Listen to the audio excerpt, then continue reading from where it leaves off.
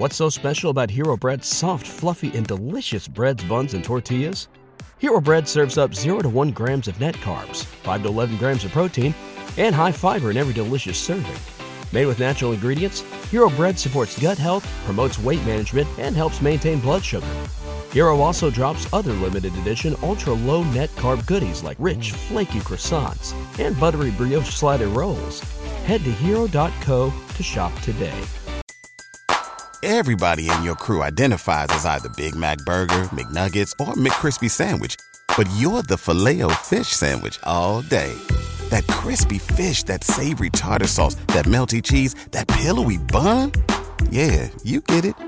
Every time. And if you love the Filet-O-Fish, right now you can catch 2 of the classics you love for just $6. Limited time only. Price and participation may vary. Cannot be combined with any other offer. Single item at regular price. Ba-da-ba-ba-ba. Hey, everybody. Thank you so much for listening to this episode of the Preacher Boys podcast. I make this show for you, and I hope that you really enjoy it. I have a lot of people that ask me how they can support the show financially, and you can do that by heading over to patreon.com/preacherboys. You're going to get access to exclusive content, including early releases of episodes. I've got a couple episodes right now that have been released at least a month early over on Patreon. You've got access to things like unique merch, depending on what tier you join, and you get access to some behind-the-scenes content that I'm posting within the group. So head over to patreon.com/preacherboys and become a member over there today. Every single supporter helps make this show a little bit more possible, especially as I continue to add additional episodes and content every single week. Thank you so much for tuning in. Let's get back to the show. Trigger warning. This podcast contains descriptions of various abusive situations. Listener discretion is advised. You are listening to the Preacher Boys Podcast, a podcast shedding light on decades of mental, physical, and sexual abuse within the independent fundamental Baptist movement. The testimonies shared on this podcast are told from the personal experience and perspective of the survivors. Not all legal outcomes are known or final. Any suspect is presumed innocent until proven guilty in the court of law. Now, here is your host, Eric Skwarczynski. Hey everybody, welcome back to the show. As you know, many people who are involved in cults like the IFB or in the troubled teen industry have missed out on some truly memorable moments. Things like prom and graduation ceremonies. And it's heartbreaking to hear that they have missed out on things that so many have taken for granted. Today's guest is working on something truly amazing called Survivor Prom. This event is for survivors of the troubled teen industry, cults, and other congregate care settings. It's a chance for adults who've missed out on prom and other milestones to come together and celebrate each other. But it's about so much more than just prom. It's a symbol of taking back the years of their lives that they lost while in these programs. And it's not just about the big moments like prom or graduation ceremonies. Survivors have missed out on forming friendships, learning how to be part of a team, and even just figuring out who they really are. It's no secret these programs can have a devastating effect on social skills, and some people have even gone through extreme things like conversion therapy that have made adjusting to everyday life really difficult. So for many survivors, prom is about taking back the time that was stolen from them. It's a chance to celebrate each other and rebuild after some truly challenging times. Now, some might say that having an event like prom is a little bit petty, but for survivors of the troubled teen industry, it is so much more than that. It is a symbol of coming together and celebrating resilience and strength, and I cannot wait to see how this event turns out. Please listen to this entire episode. We're going to hear all about this incredible event, and if you want to support the event financially, head to the link in the show notes and find out how you can do just that. All right, without further ado, let's get into today's show. Remember high school? You had your group of friends, maybe even your high school sweetheart. You made the team, you picked a random elective, and you found yourself a lifelong passion. You learned so much more than just algebra. There's a reason they call these the most formative years of our lives. Now, imagine who you'd be if none of that ever happened. What if you didn't have a single friend to lean on during those years? What if you never experienced the camaraderie or value of teamwork? Or saw the impact you had when you cheered for others?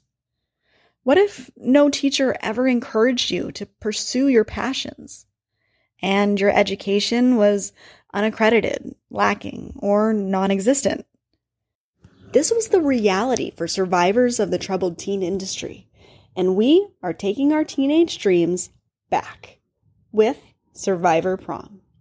It's not your average prom. Survivor Prom is meant for adults who endured so much that they may have the chance to reclaim just one small piece of the high school experience they never had. Support the Survivor community today by clicking the link below and donating. Follow and share our journey at Survivor Prom.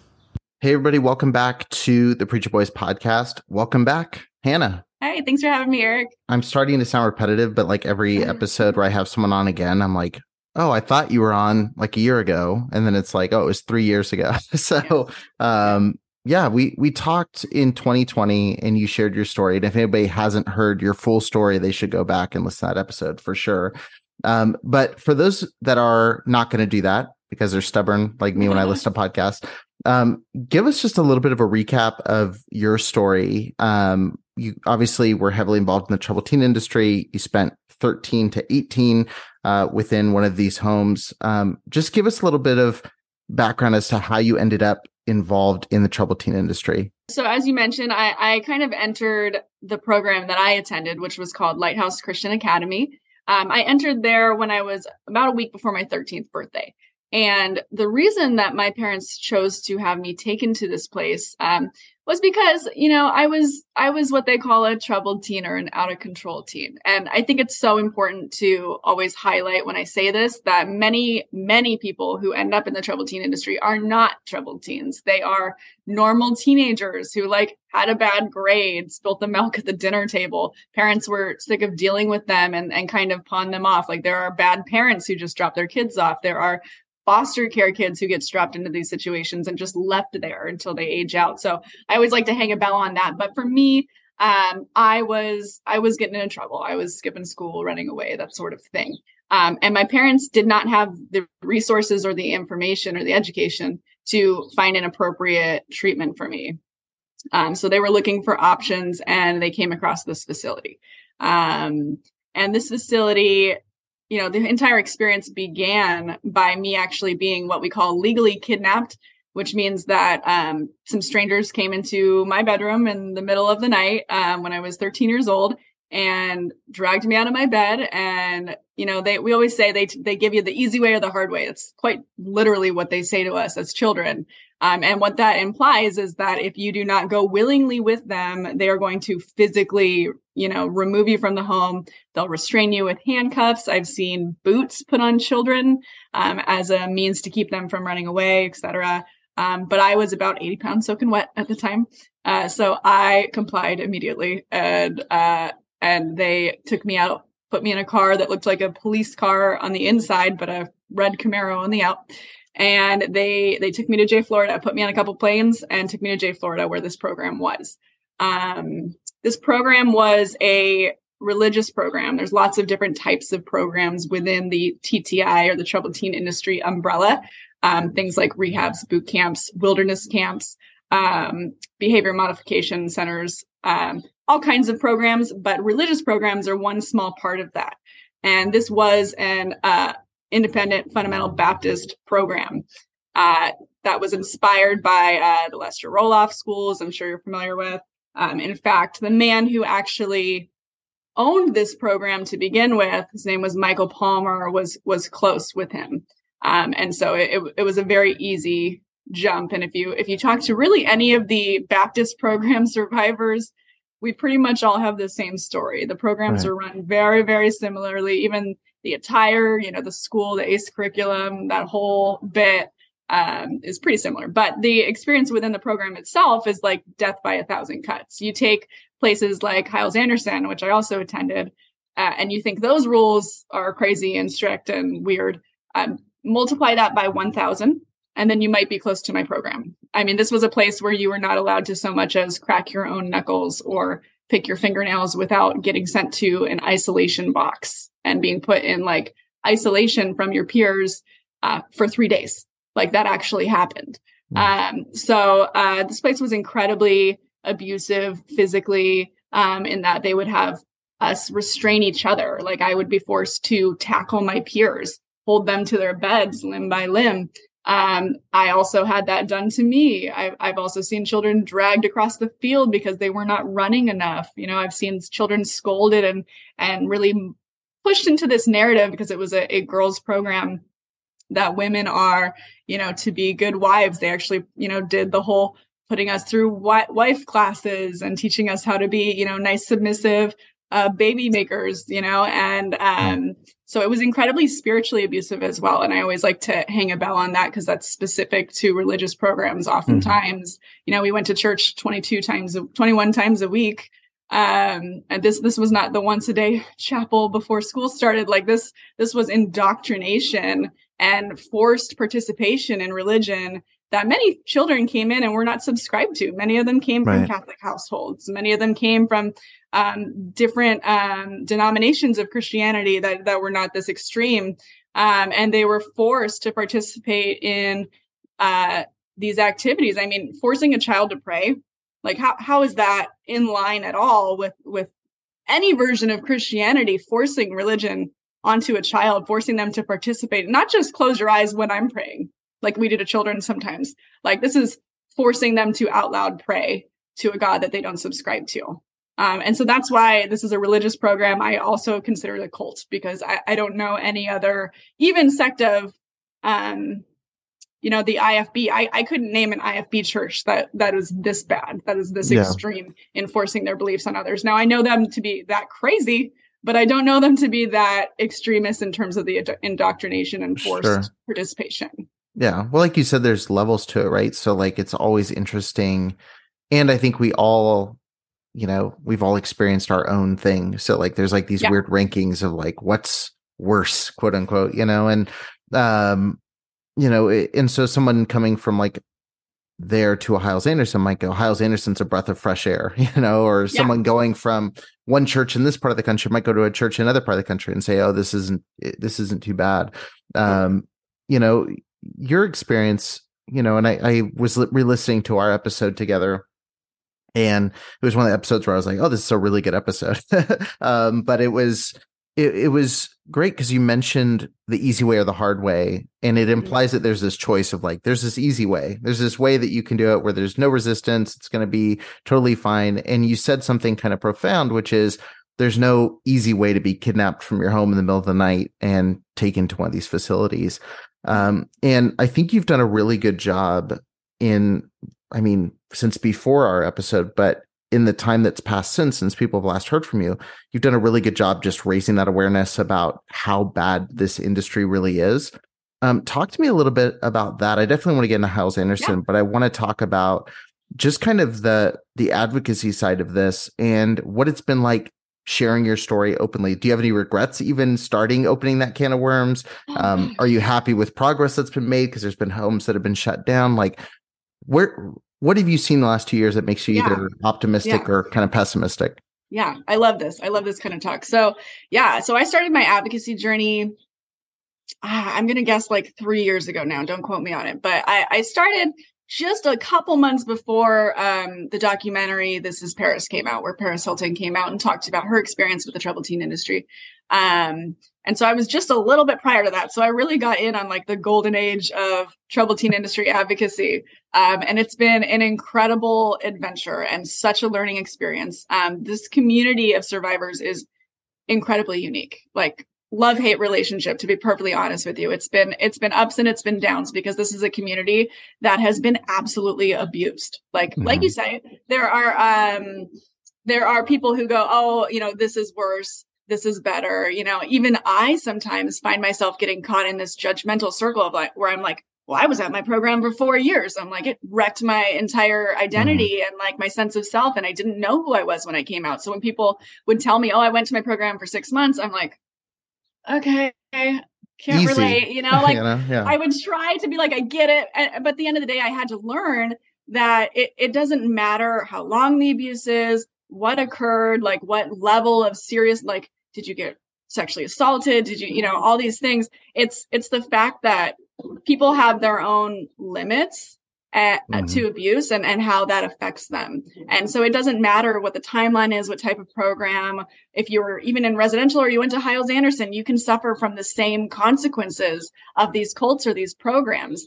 And so anyway, but back to advocacy, the community's been so amazing in helping me learn about other types of programs. For one, wilderness camps was not something I was very familiar with, even though all these types of programs kind of have the same goal in that they want children to change their behavior. Their methods can differ greatly. Like at my program, I was not able to like have friends. And I talked to other survivors and they're like, you weren't allowed to have friends. Like their programs are a little bit different, but at the same time, they didn't get like proper food. They didn't like, they were like cooking beans on like a fire outside or something if they were lucky and ate like stale rice or I don't know, but they had this terrible, but I had like, okay, well, I had no friends. And so there's just all these incredibly abusive varying elements of these programs that I've learned about through like my advocacy journey. And I don't regret it, not for one second. I definitely have times where I feel re-traumatized by sharing my story all the time or really going in deep with people. And in those moments, I take breaks. I mean, I did TikTok. I had that Highway 89 survival TikTok where I had like 65,000 followers. And around that time, I was like, I can't sustain this. On TikTok, you got to post all the time. And it was just not something that like my heart and soul was allowing me to do on a regular basis and like be okay. Like it was super draining. But now I'm so thrilled because there's so many amazing TikTokers speaking about the TTI, people from wilderness camps, people from religious programs, people from WASP programs. There's so many of them, I don't feel any burden to be like, oh, I need to be out there telling people about this. Like people are learning, like people are knowing, like if it's not Paris Hilton's huge platform that's doing a lot for us, it's all these amazing survivors that are just getting out there and speaking their truth. And I don't feel like I need to be there.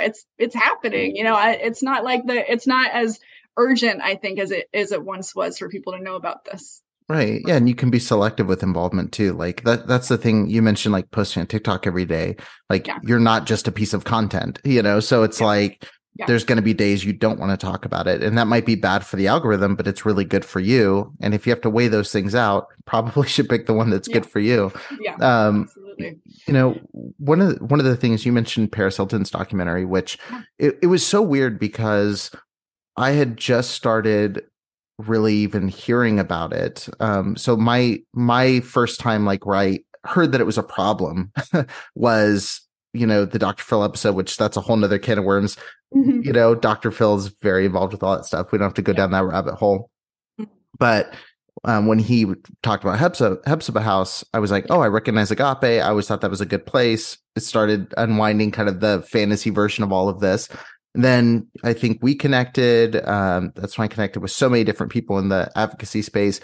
And then it was like Paris Hilton drops this documentary and everyone's tagging me on it going, hey, this is about the stuff you've been talking, so it's like very weird how that happened. But Paris Hilton's like advocacy shone a huge light on this issue, but also upset a lot of people. And I've like tried to wrap my head around like why so many people are like upset about her pushing for awareness about, this industry.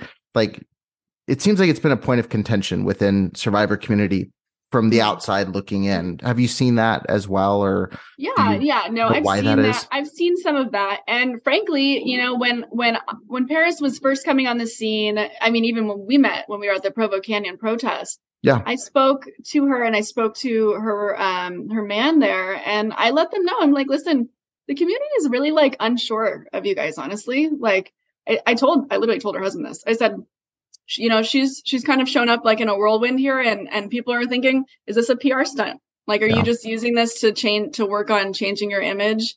And are you going to use this community? Are you going to like suck it dry of everybody's stories? People were feeling like, is my story now owned by Paris Hilton if I share it with her platform? And like, people were just uneasy, and it makes sense. We're a community that's incredibly traumatized. We have trust issues. And have been taken advantage of. Yeah. We've been taken advantage of. So I don't think it's unreasonable to have these concerns at all. I think Paris over the last couple of years, though, because that was back in 2020, I think that she has really proven herself in terms of like her commitment to the cause. I mean, she has been working on legislation. And I think there are questions within the survivor community about the adequacy of the legislation that she has been promoting. There's like a big argument on whether or not, passing laws that kind of create loopholes or essentially say your program can operate if it does X, Y, Z is legitimizing the industry. So that's one of the things that people kind of get hung up on. If you kind of think, is it creating loopholes for programs to operate, or is it abolishing the industry? And a lot of the legislation that she, I think, is working on is creating standards.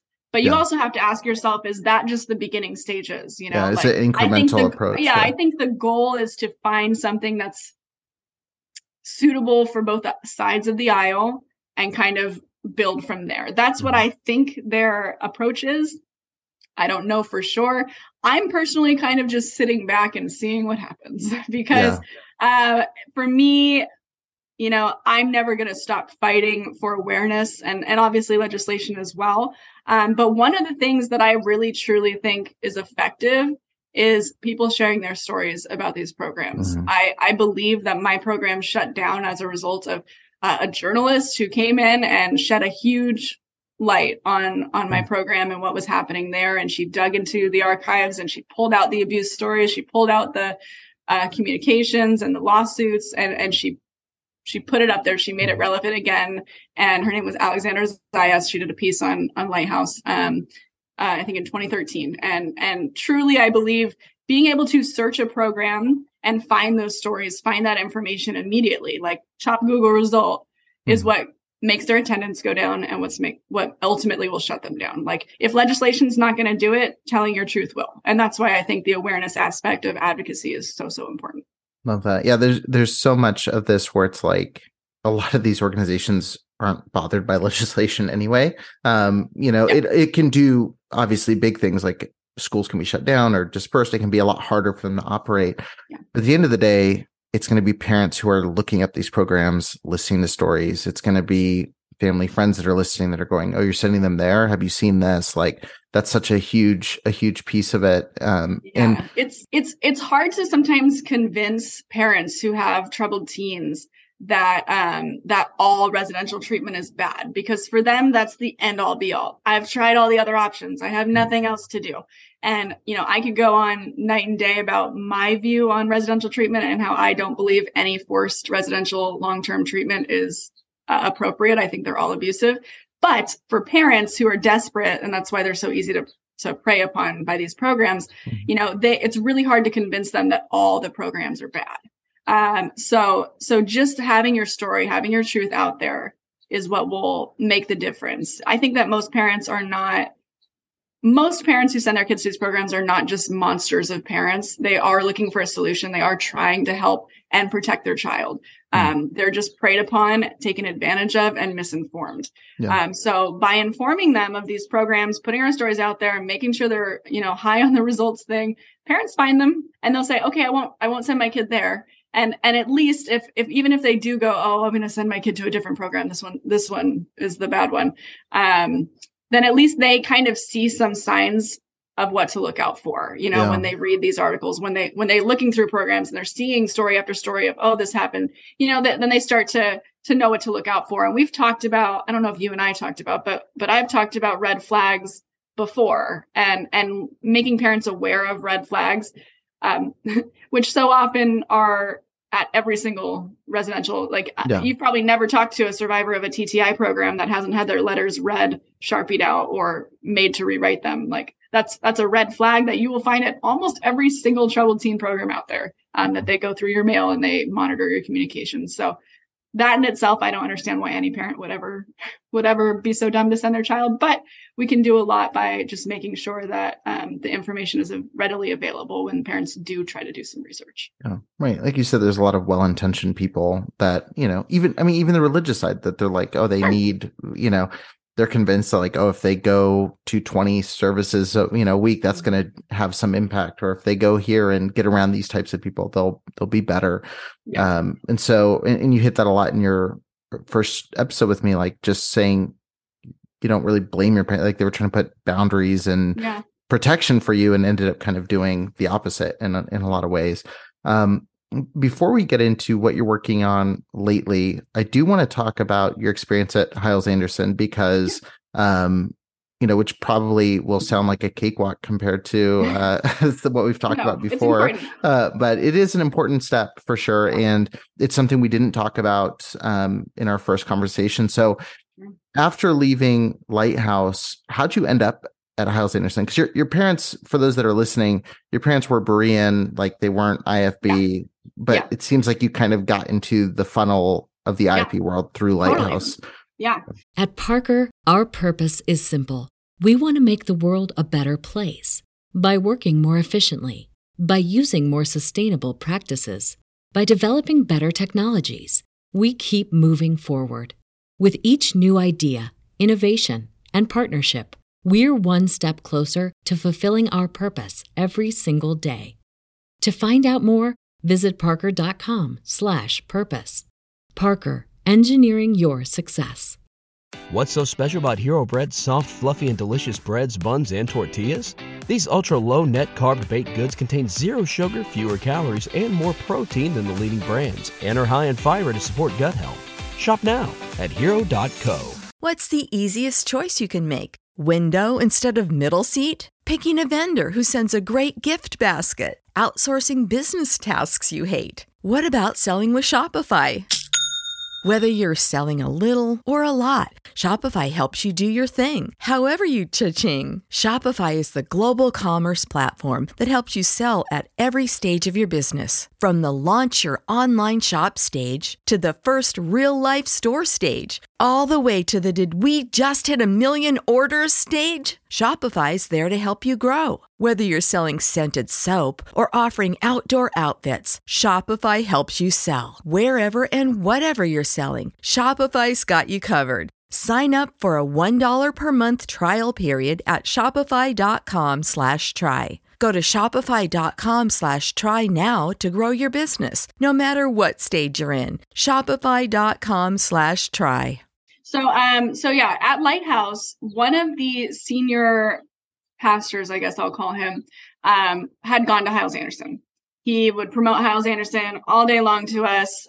He was older. He was probably like mid-60s, I'm guessing. He was an older man, but he was there for like the revivals and like, all that crazy stuff. And he would talk about it nonstop to us. And because this program was so extremist, by the time I was getting ready to leave, I was convinced that the world, right, was going to kill me. Like legit thought that I would go out in the world and my old friends would come find me and kill me. That's such an overdrive. Like that's so beyond what reality was. But in my head, after being, indoctrinated day in and day out for 4 years, I really believed that when I went outside of a very strict Christian environment, that I would do something to get killed. And this affected me really deeply, even so much like oftentimes you're not supposed to go to movie theaters, but when I went to my first movie theater when I got out of that program, I was very disturbed at the sight of people dying. I was like, oh my gosh, they're going in the movies, they're dying and they're going to hell. And I was so just distraught about it because I had just been so indoctrinated. But anyway, he had been a huge Hyles advocate. And he encouraged me to go to Hyles-Anderson or to go to any Christian college, really. He's like, you got to get in a Christian college and you leave this place. If you don't, bad things are going to happen. Your friends will find you. And very, very verbatim, actually, that conversation happened. Even the pastor of the entire program for the last, I want to say 6 to 9 months that I was there was doing private training with me. I don't remember what it was called, but it was some kind of Christian training to prepare me to go back out in the world. I didn't go outside for 6 months. I would just stay inside and he and I would do this study together that was supposed to help me when I got back out in the world. And so they were very you need to go to a Christian college. And I was like, okay, well, there was another staff member at the program who had already resigned to going to Hyles-Anderson. And I thought, well, maybe if I stay next to her, then I'll be safe and, I'll be able to go back into the world and remain a good Christian. I think I want to be a missionary. At the time, I wanted to be a missionary to Canada. I don't know why it was crazy. But I was like, I'll go back into the world. I'll see who I am, and I'll go alongside her, and she'll keep me safe because she'll be like the element of this place that I'm taking with me. And so her and I both signed up for Hyles-Anderson. I was in like the Jericho program. Yeah. And we had asked to room together.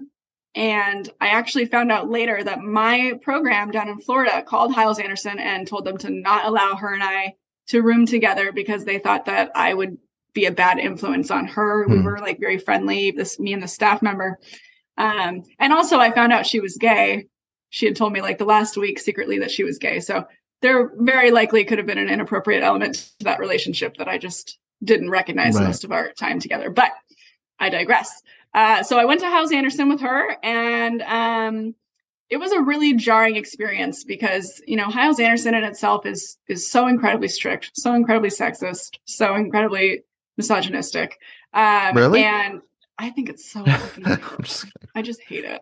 And I really do. I really hate it because I really looked at it through the lens of coming from my program, or now I do at least. And I just think, you guys are like subjecting yourselves to this and you never had to. Yeah, right. And that's and the paying weird for part. It. Yeah, you're personally paying for it. Yeah. Yeah. So I went to Hyles, and I brought all my skirts with me, and it was a wild, weird experience kind of progressing from my program to Hyles, because like you say, it did feel a lot looser. It felt a lot more relaxed to me than my program.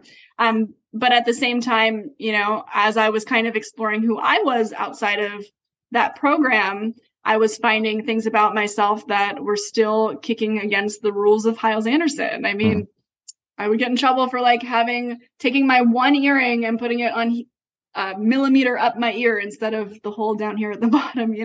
I got in trouble for trying to move a desk once when I worked for the Dean of Women's office. I literally got scolded and told to go find men to move this desk because women shouldn't move desks. And then the school really seemed to target me, honestly. And I don't know if my program had communicated with them or something, because I really wasn't breaking any rules. I just didn't really want to be there. After like 6 months or so, the brainwashing was falling off of me. I was figuring out kind of who I was and what I was interested in and what I wanted my life to look like. And it wasn't these, classes on winning souls to the Lord. It wasn't that. I just wasn't about it. But I was also undergoing a lot of health problems at the time. A lot of like the trauma from my program was like coming out in me as I was kind of just, I don't know what the word is, deprogramming. I suddenly started having massive anxiety and massive panic attacks, and it was causing physical symptoms that ended up hospitalizing me like 3 times while I was there. And when I came back to the school from the hospital, the Dean of Women, who I can't remember her name at the moment, terrible woman. She told me I had just come back from the hospital. I was very sick in the hospital, had a spine tap, like really like a lot of stuff. And she told me I was losing weight, which I wasn't.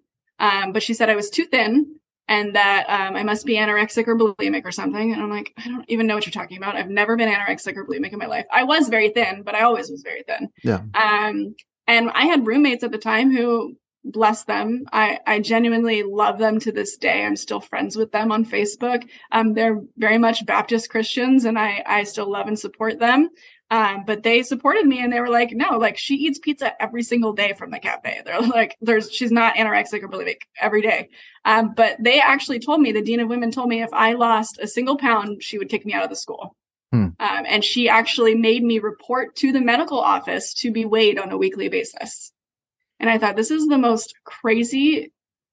Can I cuss on here? Is this a go for it. This is the most crazy fucking shit that I've ever experienced in my life. Not even at my program did they weigh me on a weekly basis to ensure that I wasn't losing any weight.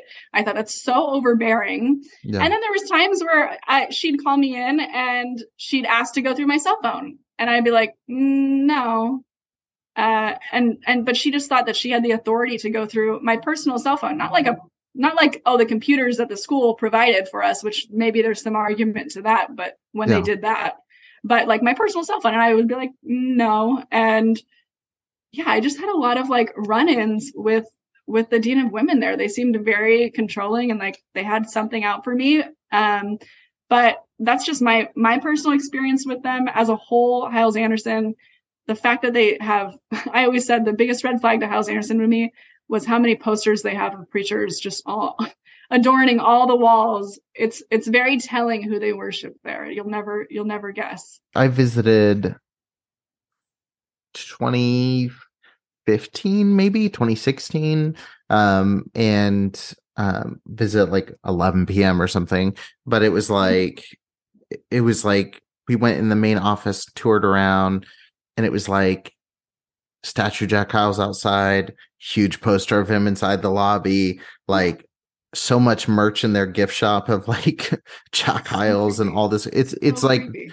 Literally like Disney. I've described Jack Hyles as like the Walt Disney of like Baptists, like there's so much love and appreciation of him everywhere you go.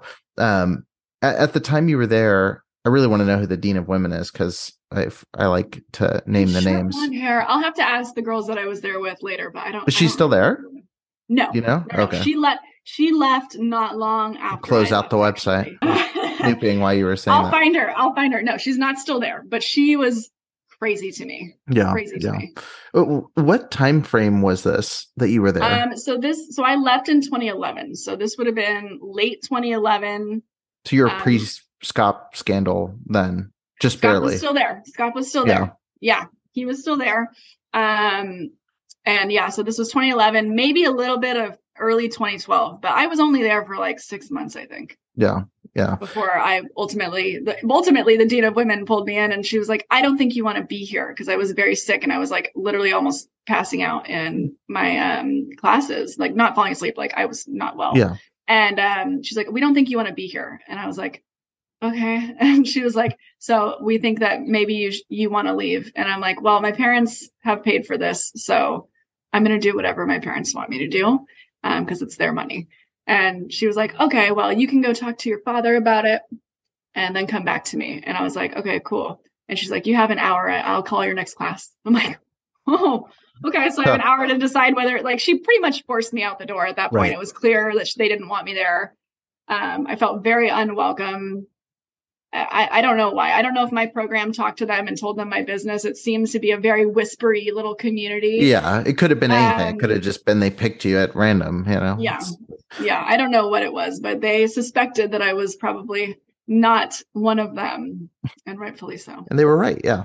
Yeah, I have to imagine too, like you're deprogramming from this program, and it's a triggering environment because you're hearing all the same kind of messages and preaching and everything. Since that point, I mean, obviously you started sharing, so there's that gap between 2011 and 2020. Like, was that process kind of just like, I'm going to leave this behind and not talk about it? Or was there any kind of like trying to work through that and figure that out? Initially, the first thing you said. So initially, when I got out of Hyles and I came back to California, because my parents were like, yeah, like just come home. Like, let's just bring you home. I came home, and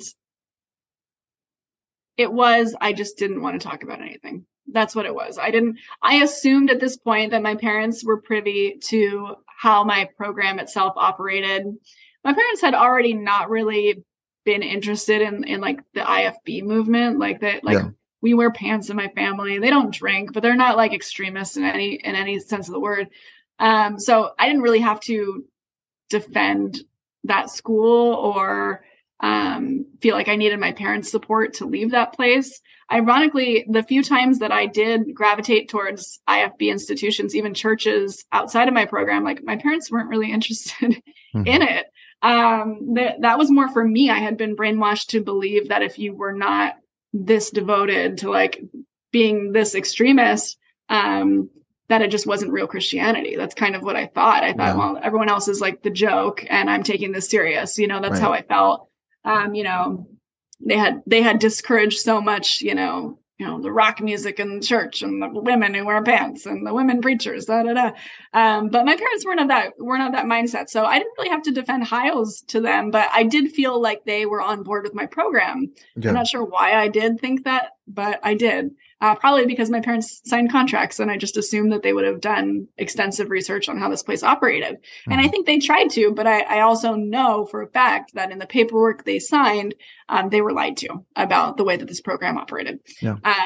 So when I got back, I was just like, I don't want to talk to anybody about this. I just want to keep continuing figuring out who I am as an adult woman, whereas the last time I had this freedom, I was 13 years old. Mm-hmm. So I really had no idea who I was, what my hobbies were, what my interests were, what kind of character I had when I wasn't being loomed over by all of these incredibly oppressive forces. And I just didn't want to talk about it. So I didn't talk about it for years. I think I began kind of opening up about it by making snide remarks to my parents, like, hey, remember when you sent me away for 4 years and abandoned me? Like just dumb stuff like that, where I kind of let them know that I wasn't too happy with their choice there, but never kind of opening up to them about what I actually experienced. The closest I got was like in talking with my friends, I would kind of say, oh, well, in my high school, everyone's talking about their high school experiences because those are such formative years, right? So you get in conversations with people who are talking about, oh, I played on the sports team and it taught me like teamwork and camaraderie and all these things. And I'm like, oh, well, I spent a couple of days in an isolation box and learned nothing. And then people are like, that's like majorly fucked up, right? And I would be like, yeah, I guess, yeah, that is kind of fucked up, huh? I'm like, I disobeyed. And they're like, still kind of fucked up though. And I'm like, yeah.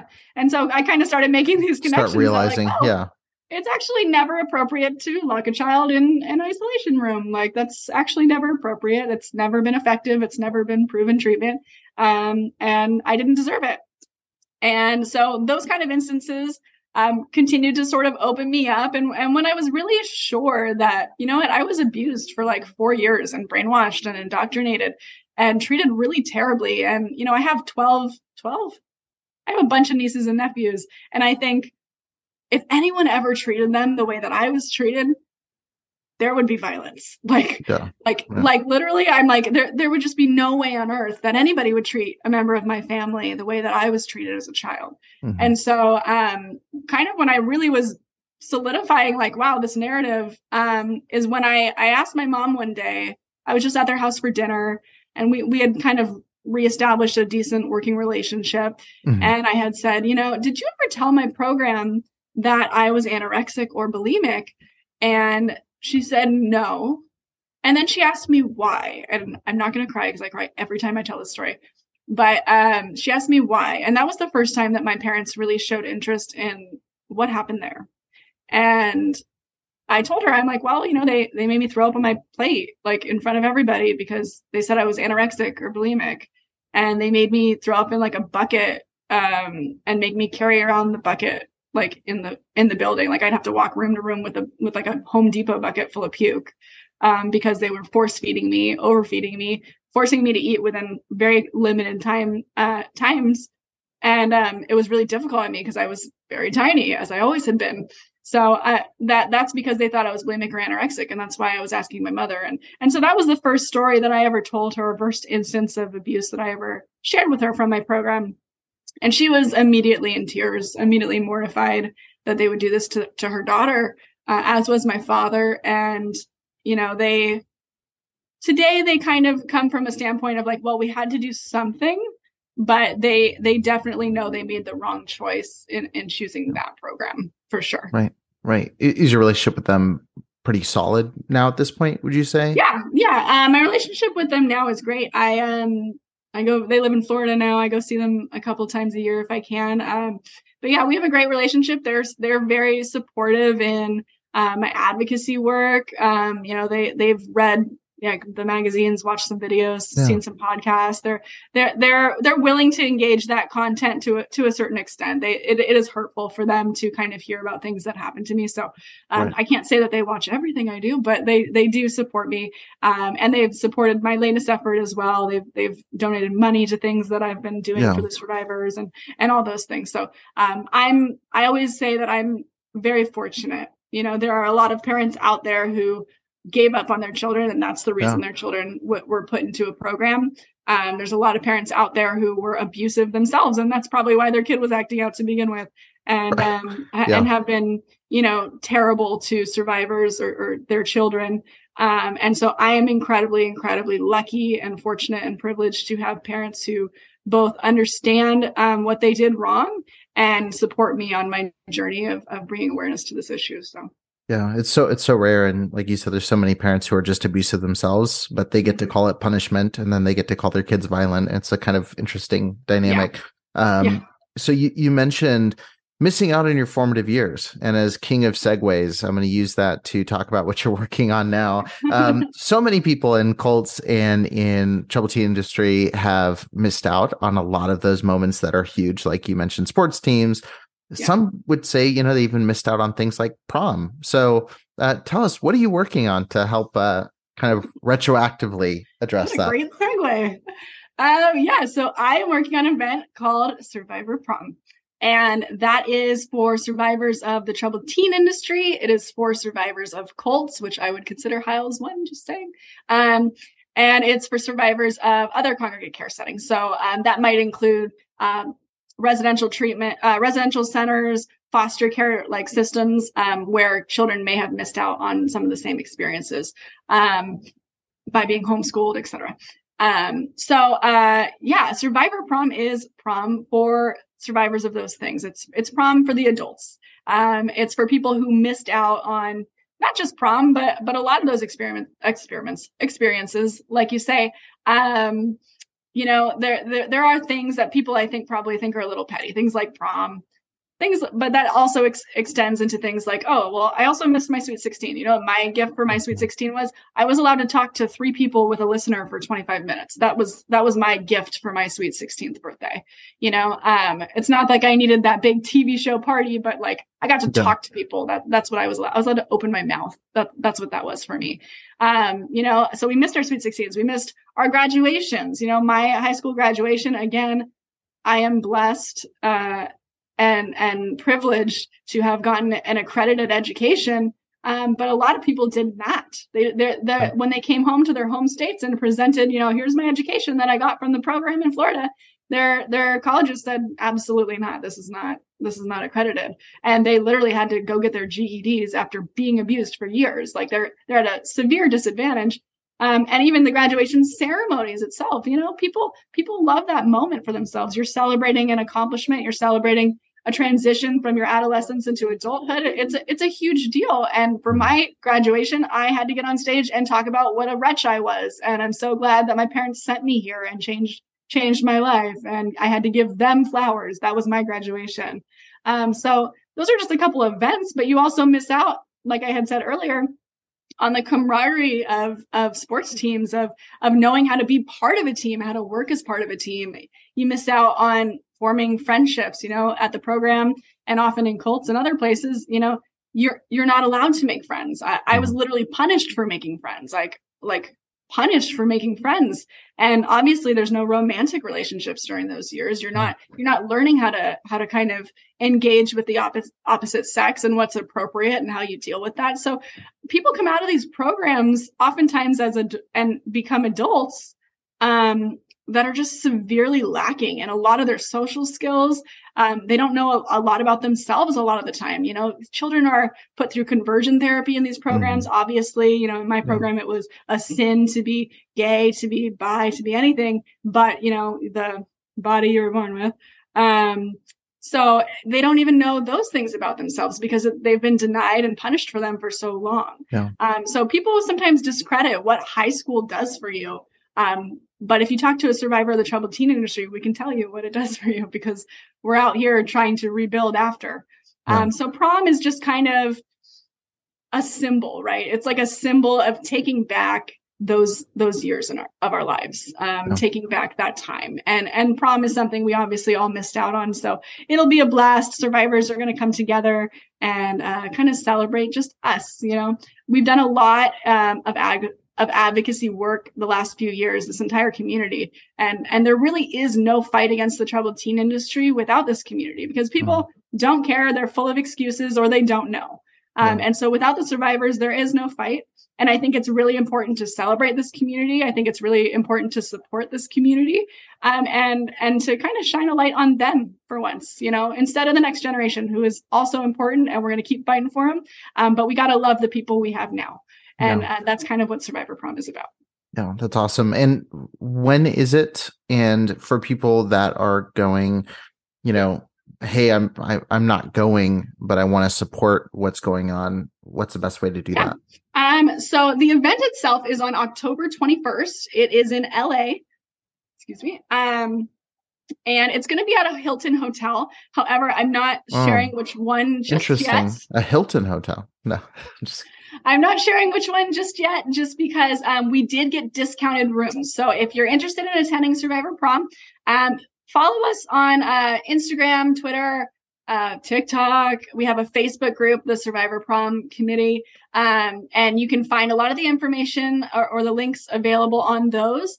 And that's also where you will find the link eventually here to the discounted hotel rooms, as well as tickets for the event. And if you're interested in supporting Prom or the survivors attending, you can click one of the fundraising links that we have available on our link tree. And that will give you the option to donate. If you'd like to donate, the funds go towards things like audiovisual equipment, security, food and beverage, obviously the venue, the floor, the decor, lots of expenses going into Prom. So if you want to help support us in that, just click the link at our link tree. Awesome. Well, I definitely encourage people to do that if you're listening to this episode, and be sure to head back and listen to Hannah's full story if you haven't already, because we just kind of skimmed the surface and gave a 10,000 foot view of so much of your early part of your story. But thank you so much again for coming on, and I'm looking forward to seeing all these updates of Prom. Thanks so much, Eric. I appreciate your time. Thank you for listening to the Preacher Boys podcast. If you appreciated the content on the show, please leave a review on iTunes, and don't forget to connect with us on Facebook, Instagram, or Twitter with the handle @PreacherBoysDoc. What's so special about Hero Bread's soft, fluffy, and delicious breads, buns, and tortillas? These ultra-low net-carb baked goods contain zero sugar, fewer calories, and more protein than the leading brands, and are high in fiber to support gut health. Shop now at Hero.co.